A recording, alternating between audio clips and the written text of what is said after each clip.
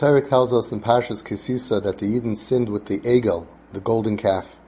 And afterwards, Moshe Rabbeinu got angry at Aaron for not stopping them. Aaron defended himself.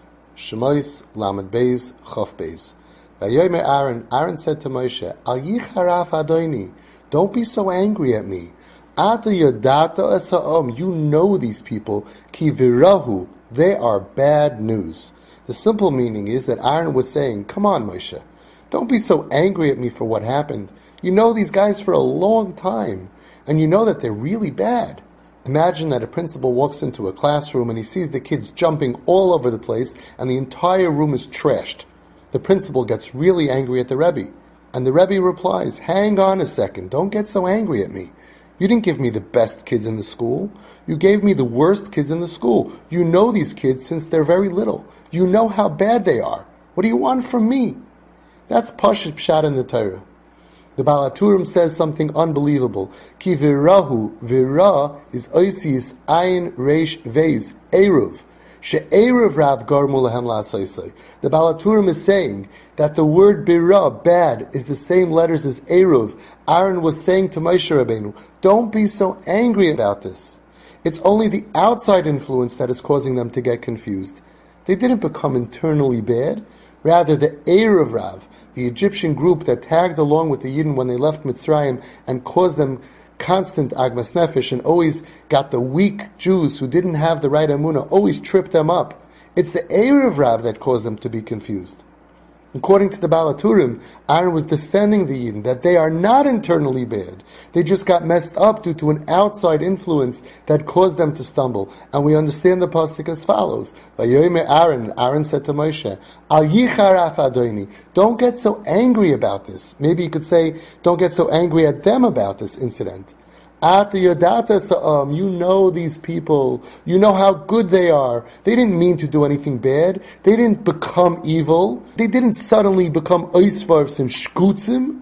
They would never do this on their own. So why did they do this? Ki virahu, vira oisis eruv, she'eruv rav garmu lehem la'asoisoi. It's only because they were under the influence of the external source, the external confusion that caused them to stumble. Harav Avram Torn Shlita says that the word vira is oisius veiz reish ayin is also the letters of ayin reish veiz, which is the word iruv, from the word irvuv, which means a mixture. They're all mixed up and confused. Rav means a lot. So together the words eruv Rav, we're now saying is iruv Rav, which means a lot of confusion. And with this pshat in mind, Aaron was telling Moshe Rabbeinu, they're not internally bad. They didn't go off the derech. They don't have a shita. They're just messed up because of a lot of internal pain and confusion. And this is the message for all of us when we see some of our kindlech in our day and age who are doing terrible sins. Yes, they may act bad. Kibirahu, you think they're acting bad, and you may want to think of them as bad. We need to remember, Vira is oisius iriv. They are not internally bad. Iriv Rav.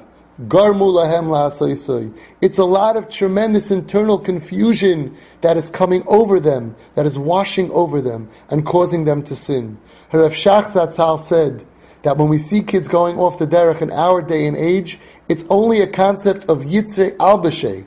The Yetzer Hara attacked them and overtook them due to the terrible nisyonis that our children have from the gas and from the street. He said that over 20 years ago. That was before the internet, before Facebook, before Wi-Fi, before Instagram, before iPhones, before WhatsApp. What would he say today about the terrible, confusing challenges that our children are going through? Wouldn't we all admit that it's a bechina of Yitzrei Albashay? Isn't it enough to make anyone confused? So what's the solution? Perhaps I can say my own chiddush. The oisius of Birah is also ra'av, as in the word hungry. Rav Rav means they're very hungry. These kids are starving. For what? For our acceptance. Everyone dealing with these kids will tell you that they all have something in common. They want us to accept them. Who ever heard of such a thing? Since Brias Ha'olam, which child in the history of the world ever rebelled against his family, against his parents, and wanted their acceptance? This is another proof that they really feel forced to act out. The way that they are acting is not because internally they're bad and they don't care about us and they have thick skin. Adarabba, their internal sweet Yiddish heart does not want to be treated as a rebel. And when we don't give them acceptance, when we give them rejection, we push them down even farther and farther. They can fall so low, and they can get caught up in terrible sins, even as bad as making an Eigel, Rahman al-Itzlan. Let's remember that the Eigel only happened because the Yidden thought that their leader Moshe Rabbeinu was taken from them. They felt abandoned. This never would have happened. The Eigel never would have happened if not for that. These kids would never be so bad if the leaders today, the Moshe Rabbeinu of our generation, the tzaddikim, would not make them feel rejected and they would not feel abandoned. So let's put it all together. We need to remember what the Baal HaTurim says, that when we see children acting out birah, it's oisis eruv, they did not become internally bad. She'eruv rav garmu lahem la'asoisoi. It's only an outside influence causing them to get confused. We are living in such a time of tremendous external confusion from all sides, as Reb Shach said. It's a bechina of Yitzrei Albashay. They don't mean to be bad.